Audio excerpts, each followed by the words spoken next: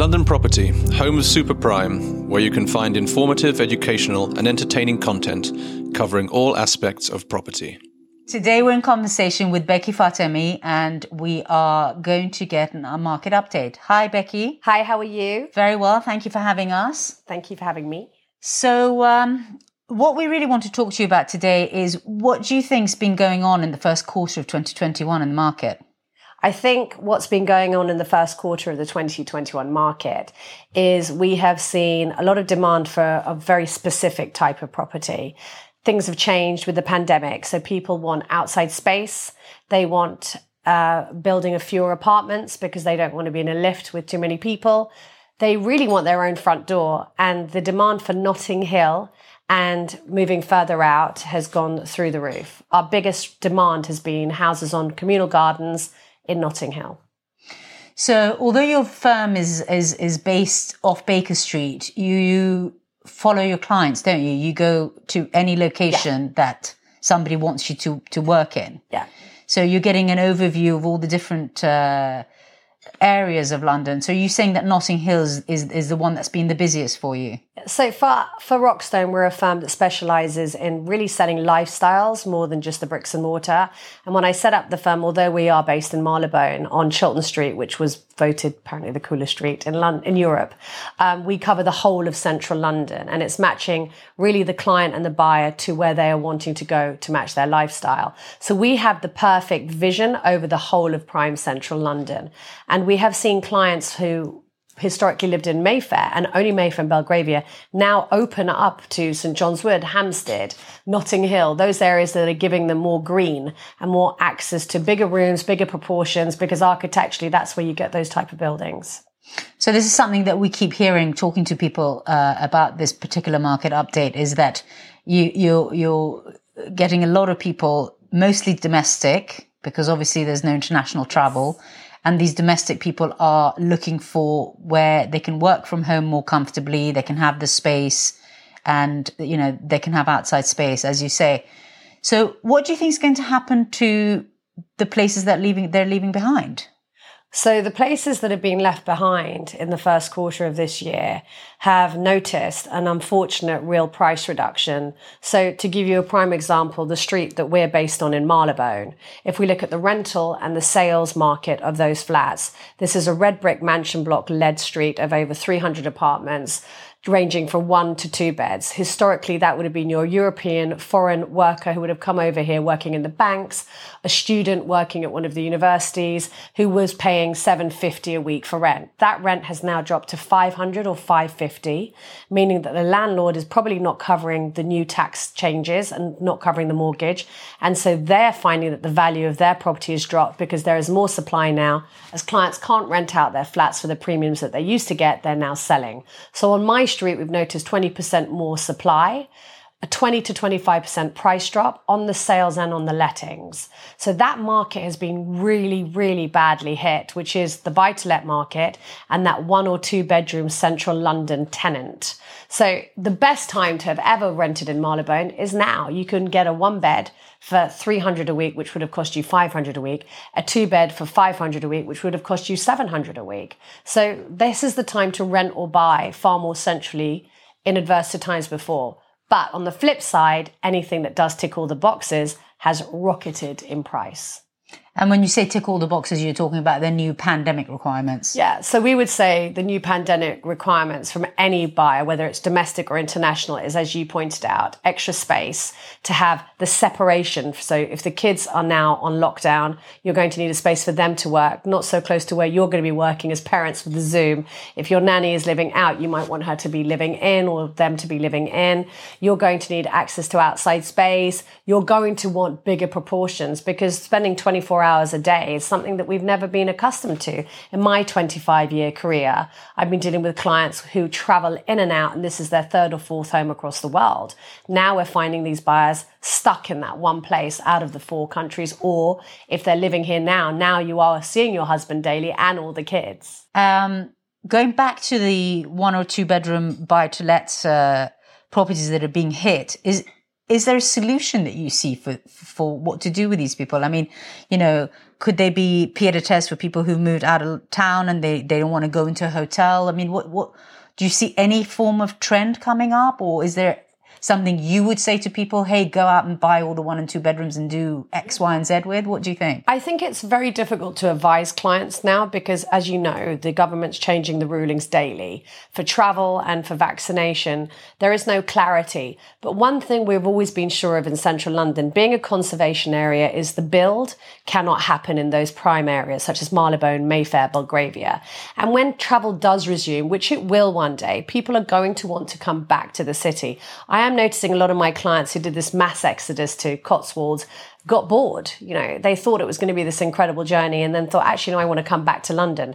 So I think it is the perfect time to rent a smaller unit that you could have as a bolt hole if you've moved to the country to have a place back in London. And it's also the perfect time to invest because the interest rates and the buy-to-let rates are so low.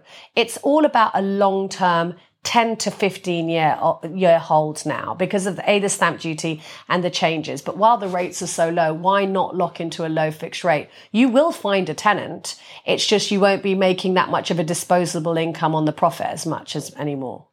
Yeah.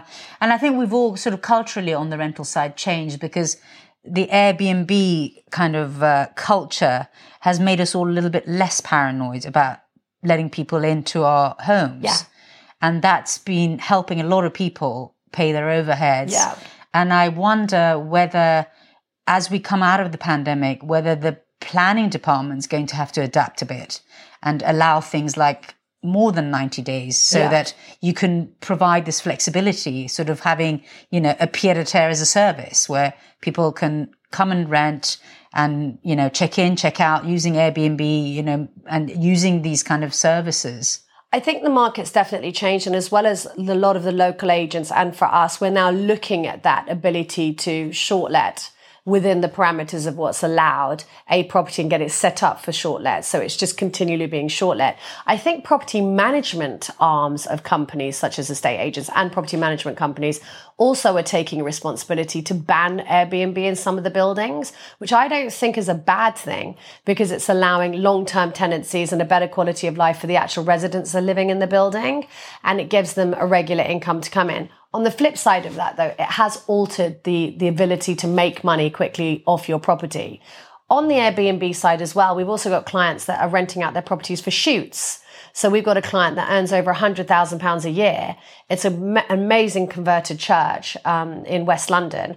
And he has an income of £100,000 a year from daily shoots for fashion agencies, adverts. So I think it's about looking at the different incomes that you can bring into your property when you're buying, which is Airbnb, which is the short let availability. Am I next to a train station? Could I use this to rent out for shoots, for rental? I think you have to be a lot more open and selective on what you're investing in. Yeah.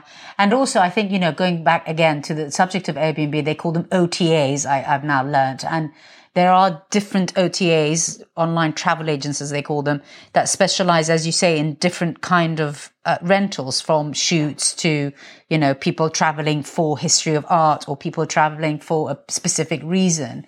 And, it's very possible that the world will change into making these rental investments work in a different way. Yeah. I think that's the difference between a good agent as well, is that, we've been doing this you've been doing it for much longer than me, and I've been doing it for 25 years, but we advise with the long-term spec of where London is going. So it's not just about selling the flat, opening the door, selling it to the buyer. It's about, well, hang on, let's have a discussion. Is this really the right thing for you? And hand-holding, you're about to have a child. You need a lift with a double buggy. You're going to need somewhere to park the car. All of these questions. And I think that is what is going to differentiate agency in relation to where the world is changing. Because you're going to have to be a lot more reactive to understanding how the world is changing to best advise a client. And for the smaller boutique agents such as Rockstone, it is repeat referral business that we rely on. So I think I've really enjoyed it because I think my father used to say, the turkeys can fly in any market, but when the wind changes, it comes crashing down. And I think that's what's happening now. You're seeing finally the quality of agent and the advice that's being given, which are the ones that are surviving. That's a very good point, because people go to a person now not just for find me a house. They go to a person for an entire solution. Absolutely. And advice that, as you said, with the buggy and the children, if it's your first child, you might not even have thought about that. And also we find that clients don't think about the schooling, the catchment, and also, the journey of if you want a private school in central London, that journey starts the minute you're pregnant. That doesn't start when the baby's 1 or 2 and moving. It starts when, some cases, when you haven't even had the child yet and you start your investigations, and it's extremely competitive. We're talking about schools that have 100 places, and London is the heart of the wealthy capital of Europe and the world. So things like that you want to be projecting and having those conversations with the client. So when we all got hit by Brexit and tax changes and what have you, and had a really dull time in the marketplace, I think the last thing any of us expected was this mini boom that we've had over the past sort of 6 months. Yeah. With international travel opening up, we're probably going to see another boom. But with your view of the different jurisdictions or different areas, I should say, that you've been working in, what do you think's happened to property prices? Do you think that they've changed, or is it too soon to tell what's happened? I think since we've had the boom post-Brexit, what's happened to property prices is that there has been a cooling. And I think what you've got to consider is the micro markets and the micro streets, and then the micro buildings, and then the micro flat in that building. And I think that's where and I'm going to be brutal, the Knight Frank and Savills reports are so wrong in the message that's sent out, the wealth reports. We talk about a boom, but we're talking about a boom in certain very finite pockets, which tick all the boxes. So you'll have, a scheme in Bayswater, which has just done £110 million worth of sales for the prime flats that have the best terraces with the best views. It doesn't mean that the building next door, which is a 1930s purpose-built block, is going to maintain the same price per square foot. And you're literally talking a building that's a block away. I think that, as I said, anything with outside space has suffered, and we're talking a 20% decrease. I think prices are where they were in 2013, 2014. I don't think people are seeing an increase in their investment 7 or 8 years later. I think we are forever in a peak and a trough. We never know the peak until we've been through the trough. But the sentiment right now definitely is, I'm looking for a lot more bang for my buck. So if I'm dropping £1 million in London, that property has to tick so many more boxes, which is what we touched upon earlier, than ever before. So that journey of finding a flat is, you're now not just looking at 6, you're looking at 20 or 30 options. You're looking with 5 or 6 agents. And again, you're being a lot more particular. And then you've got the valuation, then the solicitor's opinion. And I believe that everyone has a far stronger opinion and is safeguarding their opinion to make sure that they don't get sued later on. The surveyors, the valuers, what happened in the last boom was the surveyors got really, really hit badly with misrepresenting where they thought the values were. So surveyors at the moment are down valuing by 10 to 15% on an already soft market. So there are some rude awakenings for our clients. What we're finding is, if you look at this as a circle, is when your property's lost value, what you usually tend to do is think, right, I'm going to sell now, perhaps at a loss if it's not the prime property that everyone's looking for. Actually, why don't I refinance? And that's what's happened. People have locked in tenants for 3 years and adverse to the 1 or 2 years. We're now looking at 3-year tenancy durations. But more importantly, we're looking at people who've just refinanced. I've got a client who owns a house in Chiswick who leaves it empty because it costs him £400 a month to run. The cost of having a tenant in there, plus the tax, plus the agency fees, plus the hassle of having the tenant, outweighs just having it sitting there, where it costs him £400. So the discrepancy in the market is the interest rate. Great. Is there anything that we haven't covered that you want to share with us? I would love agents to stand strong on their fees. I would love a situation where we had a union where we all came together and actually weren't so protective of what we did and clients and actually talking to each other. I believe we all pretend to talk to each other, but really we're so guarded on the fees. We have the lowest estate agency fees in the world, and we are probably the most specialized in central London. We control the market because we're still in a position where clients use us and respect our opinion. But I think we should all be sticking at 2% on fees and going into evaluation with someone who's just as accredited and experienced as me, who drops their fees, discredits what we've worked hard to achieve. We only get paid in the event we sell the property. The client won't sell if it's a price they're not happy with. So it should be 2%, and that should just be it moving forward, and no negotiations. And we should all come together because we deserve to be paid that much for what we're doing at the moment, more than anything right now. If anything, our fees should be going up. I've had this conversation, in what we do and on camera with people before, and I got a call after a comment I made on this subject, which I think the reason our fees are so low is because deliberately there are no barriers of entry for people to be agents. Yeah. So anybody with a mobile phone can call themselves an agent. Absolutely. Which makes our lives so hard because we have to go in first and prove to be innocent. Yeah.